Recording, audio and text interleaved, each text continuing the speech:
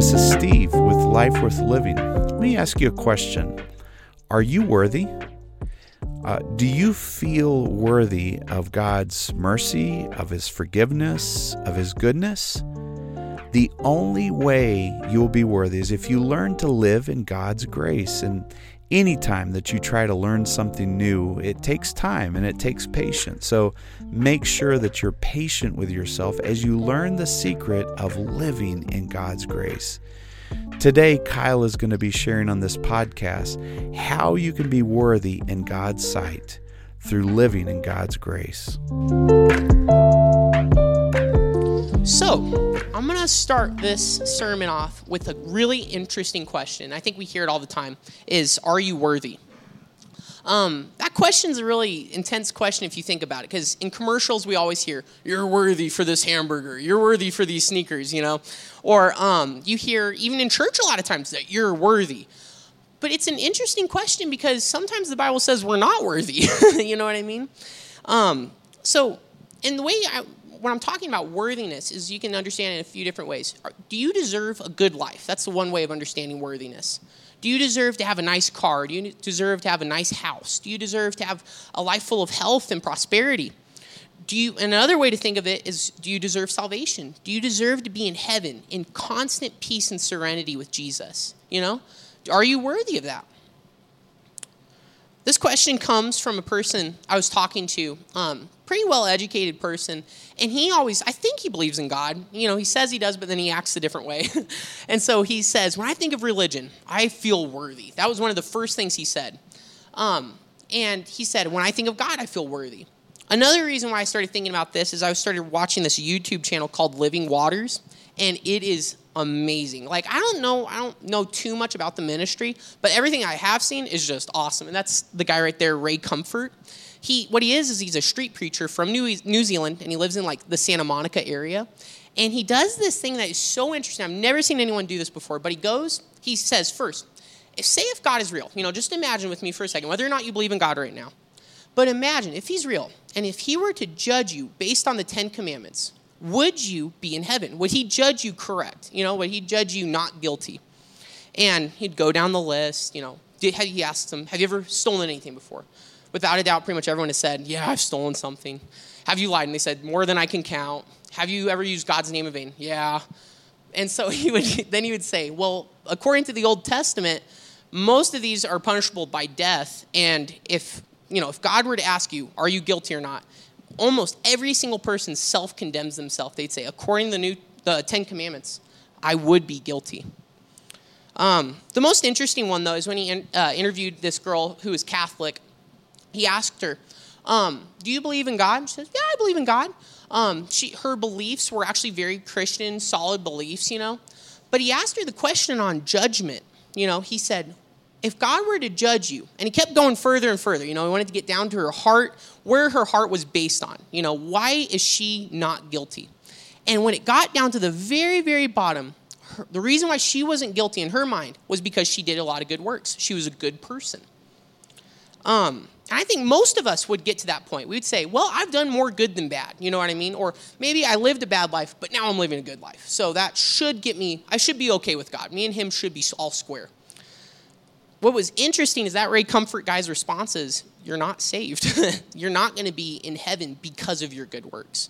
You know? And that's a scary thought for a lot of us. You know what I mean? Like, I feel like most of the time myself, if I were to go deep down, if someone was pointing a gun to my head and say, why shouldn't I kill you? Probably a lot of times every one of us would say, well, I've done a lot of good stuff. You know? That shouldn't be our response. We should have a deeper response. And this is so cool, because the whole thought about grace and good works, this is what this sermon is all about and why grace is so amazing. I'm going to go to Matthew 7:22 through 23. It'll be up here as well. Matthew 7:22 through 23.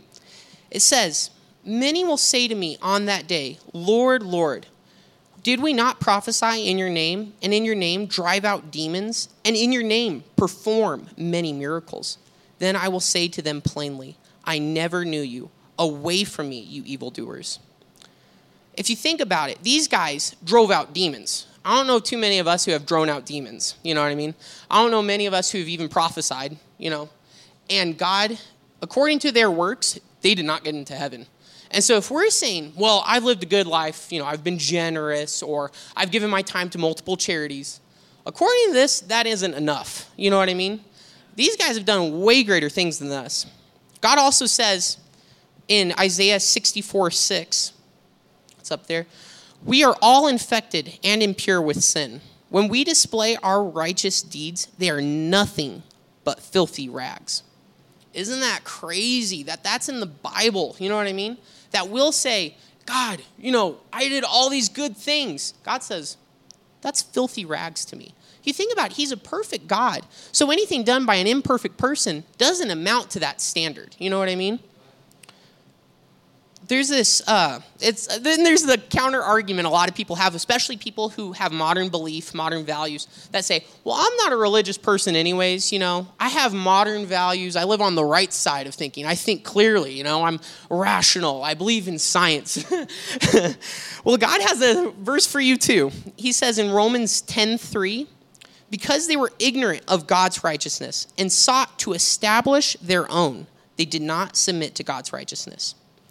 And this is a key driver. It doesn't matter what you base your righteousness on, whether it's good or bad. I think a lot of bad people, I think of the communists in China during Mao Zedong. They were thinking they were on the right track. They were slaughtering everyone who didn't believe in their way because they thought if we can get the country purged of anything bad, we're doing a justice to society. We're going to get it on the right track finally. It says right here that it doesn't matter really what it is. It's if you are trying to establish a righteousness outside of what God is giving and you're trying to receive, you're on the wrong track. When we seek to establish a righteousness of our own, we miss out on the one true way of living right. In Psalms 5:4, it also says, for you are not a God who takes pleasure in wickedness. No evil person dwells with you. And that's another verse that God, I think a lot of us nowadays, we kind of have this understanding of Jesus being just this comforter, like he's like, everyone's going to get into heaven. According to Psalms 5:4, it says no evil person dwells with you. So outside of Jesus, he is not going to accept you. If you don't believe in Jesus and receive him as your Lord and Savior, you're not going to be in heaven. That's scary, you know what I mean? It's scary to me too. It's a creepy thought to think all eternity being separated from God. But what is so cool, before I get there, this kind of brought me some questions then, you know what I mean? It made me think, how will I get into heaven, We hear all the time this is how you get into heaven, and then how do I live in the grace I always hear about, You hear those kind of messages and stuff. How do I get into that grace and how do I access that wonderful salvation that God has for me, that wonderful grace? How is it accessed if it's not by works? Because that is the key thing. We're always thinking, I have to perform, I have to do this, or I have to do that. And the only way to get there, I'll show you, is in this parable. In Luke 18:9-14, it says, he also told this parable to some who trusted in themselves that they were righteous and treated others with contempt. 2 men went up into the temple to pray, one a Pharisee and the other a tax collector. The Pharisee, standing by himself, prayed thus, God, I thank you that I'm not like the other man, extortioners, unjust, adulterers, or even like this tax collector.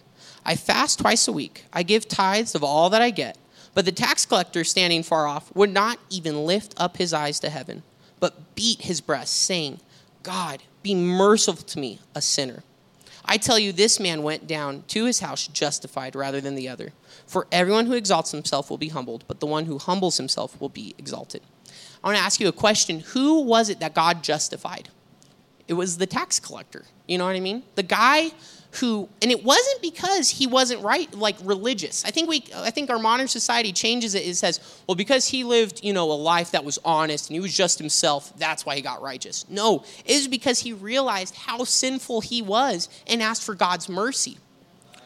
It was the man who in his guilt, in his filth, and in his shame looked nowhere else but God. He didn't try to earn it on his own anymore, and he realized he couldn't earn it on his own. That's a key thing right there, is realizing you can't earn it on your own, that you have to come humbly and not exalting yourself, like that other verse said.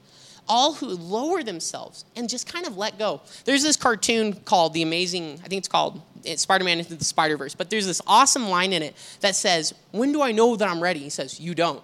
And so that's kind of a creepy thought that you don't know when you're ready. You don't know, but you have to let go and just trust God that he will take care of you. You know what I mean? And that's what faith is all about, is letting go and trusting that God's going to take care of you. And it's scary to do that. And the way that you can start telling you're on the right track is when you start crying out to God. When you start saying, God, I don't have all the answers. I don't. I'm humbly lowering myself and receiving all the blessings, all the good grace you have for me, all the wonders you have in store for me. I know I am a sinner. The key, you have to say, God, no one else is at fault but me. You know, I know that things may have happened bad in my life. Maybe I did some wrong things. But God, I take full responsibility for it, but I also receive your grace that covers me and washes over me. That's when we start getting on that right track. That's when we start getting out of the grace that we're trying to earn constantly, that's leading us away from God, and we start going in the right direction towards God. And I came up, this is kind of cool, but I came up with this thing called R&R, because just like rest and relaxation, realizing and returning brings new life to you. And this is the key thing that I want to get started with is, and what's really been a revelation to me is that whole idea of saying, God, I am dirty. You know what I mean? Without Jesus, I am dirty. And I think that's one of the major hindrances of our walk with God is thinking that we're clean on our own. That Jesus is kind of like this little piece that we add on to our lives that kind of makes things better. But when in reality, he's the one who makes us clean. He's the one who adds all the freshness and fullness to our lives. We have to realize without Jesus, we are going straight to hell. You know what I mean? We're that bad. And the only way to, that grace, this is also a really cool thought too, that grace is only grace for those who really need it and realize they need it. You know, grace is only for those who, the whole point of grace is for when you screw up. You know what I mean? When you mess up in life and you need something to pull you out. If you're a perfect person, you don't need grace. But the reality is none of us are perfect people. And so that's the key part of the realization, is that to realize how lost we are without Jesus. And that's when salvation starts tasting sweet. That's when new life starts tasting wonderful. I think of it like, I think I've lived like this for a long portion of my life, is like, I'll add Jesus to my repertoire, you know what I mean? Like, I'll add him. He'll be right here on my shelf. You know, he'll make me feel good. He'll make me feel, you know, like I'm a moral person. I think my friend was very much like that. You know, he believed in God, and that it made him feel good, like he had a deeper understanding that he was a right person. But man, that's not what it's all about. There's this guy named Dietrich Bonhoeffer, and he coined the term cheap grace. And that's what that is. It's when you say, you know what? Jesus will accept me as I am. I'm a good enough person. I'll add him, you know, and that's about it. But grace is all about just letting go and receiving all the fullness of God. Grace can only save a person who needs saving. In Mark 2:17, it says, on hearing this, Jesus said to them, it is not the healthy who need a doctor, but the sick. I have not come to call the righteous, but sinners. And that verse, I think, sums that up perfectly. You know, if you are righteous, which none of us are without Jesus, why do you need a doctor if you're already healthy? You know what I mean?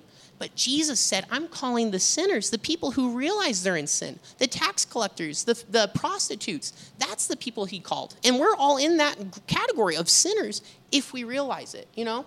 It's kind of like a drowning person. I pictured like a person being underwater. You know, their head's already under, they've already swallowing it down, and there's a lifesaver right by that hand. And all we have to do is just grab hold of that lifesaver. But there's so many of us who are already underwater. Our heads are already below it. We're swallowing a bunch of water, but we're so prideful and want to prove to Jesus, I can get back to the boat, which is heaven. You know, the boat represents heaven. We need to just take hold of that lifesaver. Say, God, I'm about to go under. I can't do it on my own. I need to receive that lifesaver. In another awesome story is the prodigal son, and that's from Luke 15:11 through 32, but I'm going to start in verse 14 and kind of jump around a little bit. It says, after he had spent everything, and let me give you a little backstory, because maybe some of you don't know the prodigal son. The story is that this man had two sons.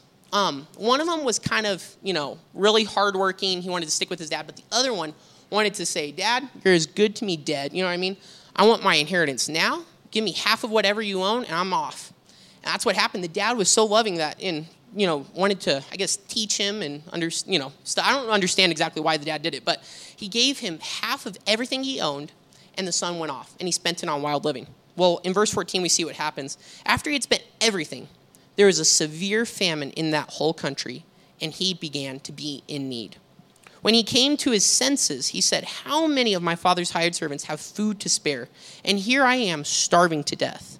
I will set out and go back to my father and say to him, Father, I have sinned against heaven and against you. I am no longer worthy to be called your son. Make me like one of your hired hands. So he got up and went to his father. And this is such an interesting story because it shows the whole progression of grace and salvation. You have, there's these three things I want to point out. It's need, go, and repent. The son, he got to the point where he finally realized how lost he was. You know what I mean? And we'll all get there, but you want to get there while you're still on earth. You don't want to get there when it's time for judgment. But we need to realize, we need to come to our senses just like the son did, and we need to realize how horribly messed up we are. Then we need to go back to God. We need to return to him, come back to him, and realize how good he was. Remember how good he was. All of us, I think, if you look back at one point in your life, you'll remember that one time that he did something amazing in your life. And he wants to do that over and over and over again. The thing that we also need to do is repent. And this is the most important part of the whole thing. Because we need to be like the son and say, Father, I have sinned against heaven and against you. And what that is saying is that, God, you're the only good thing I have in life. You're the only person who was with me when I was born, all the way until I left you. You loved me in the good times and in the bad times. You gave me all of what you owned so that I would go spend it on wild living. That's not, and God wants us to come back to him and watch what happens when we return. That's the other part of the R, the returning part. Watch what he says in verse 20. It says, but while he was still a long way off, his father saw him and was filled with compassion for him. He ran to his son, threw his arms around him, and kissed him. But the father said to his servants, quick, bring the best robe and put it on him. Put a ring on his finger and sandals on his feet. Bring the fattened calf and kill it. Let's have a feast and celebrate. For this son of mine was dead and is alive again. He was lost and is found. So they began to celebrate. When we return to Jesus, he throws his arms around you. He loves you. And he pronounces you his child again. Isn't that cool? No matter how screwed up you've been in life, all you have to do is return. All you have to do is realize that it was your fault and just repent. And he comes back and grabs you in his arms. He celebrates your return. Isn't that cool? That no matter how messed up you come back, because the son, if you read the story, he was in pig slop. You know what I mean? He was covered in filth, in muck. You know what I mean? He probably didn't look like the son that was with him at the beginning. You know what I mean? He looked completely different. But yet that father recognized him and brought him into his embrace. And what's so cool is God pronounces you alive again. You know what I mean? That is a cool thought, that he pronounces you alive. And this is the last few scriptures that I wanted to read. And these are going to be in your daily readings. And these are the ones that I want you to memorize, because when you're witnessing to people, these are like critical scriptures that you want to memorize. Because say if you don't have your Bible, you don't have your phone with you, and you want to be able to run a few off the top of your head that really get to the heart of the matter, these are the ones that you want to quote.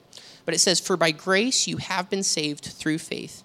And this is not your own doing. It is the gift of God, not a result of works, so that no one may boast. Grace requires humility, We need to realize how frail we are and stop trying to prove, but also be entitled to God. We don't deserve anything from God. We're not good. Our deeds deserve hell. But God has so much love and so much blessing for you that you just need to receive it, But don't come to him entitled, and don't come to him in pride either. In Titus 3:5, this is also really good. And these both of these verses are really similar. But it says, he saved us not because of works done by us in righteousness, but according to his own mercy, by the washing of regeneration and renewal of the Holy Spirit. Grace doesn't require you to prove yourself anymore, And the whole point, and you might think, well, doesn't God require me to still live a good life, like to love people, to be generous? He does. But when you're in relationship with someone, you want to do those things. You start wanting to love him. And when you realize how dirty you were and how close you were to eternal horrors, you know what I mean? That's when you start realizing how good Jesus was, you know what I mean? And you want to do those wonderful things. And the very, very last one, and this is probably the best one, is John 3:3. Jesus answered him, "Truly, truly, I say to you, unless one is born again, he cannot see the kingdom of God." And I'll ask you guys this question. Do you want a new life? You know, if you want a new life, I ask everyone who's our prayer team to come up real quick and just stand up here for. And if you want a new life, or if you're a Christian who wants to live a better, more power-packed life, could you come up? You're not going to be the only one. There's other people up here that are going to be coming up, so you don't have to feel awkward at all. But man, God wants to make your life better. He wants to make it richer and fuller and more free. He doesn't want you to be covered in shame anymore. He doesn't want you to be covered in disgrace. He wants you to be enjoying his wonderful presence and his wonderful power. So I'm just going to pray a little bit. Thank you, dear God, for this sermon, dear God. Thank you, dear Jesus, for your word, dear God, that shows so much grace, so much freedom, and so much power, dear God. Dear Jesus, I just pray, dear God, that everyone, dear God, who has a burden on their heart, dear Jesus, would call out to you right now, dear God, to start realizing, dear God, how wholly lost we are without you, dear Jesus. How we can stop the misery right now, dear God, and have you right beside us, dear God, calling and loving us, dear Jesus. That your Spirit, dear God, can infill our hearts, dear God, so that we're no longer lonely, dear God. We're no longer walking, dear God, in confusion, dear Jesus. You can give us purpose, dear God. Thank you, dear Jesus. And you have a calling, dear God, on each person's life in here, dear God. You have a wonderful calling, dear God.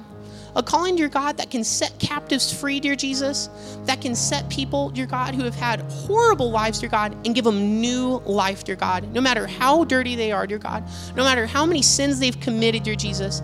Dear God, you're our loving Father, dear God, who runs to us, dear God, when we decide to turn back to you, dear God. You run towards us, dear God, with open arms, dear Jesus, and want to receive us, dear God. You receive us, dear God, and pronounce us your child again, dear Jesus.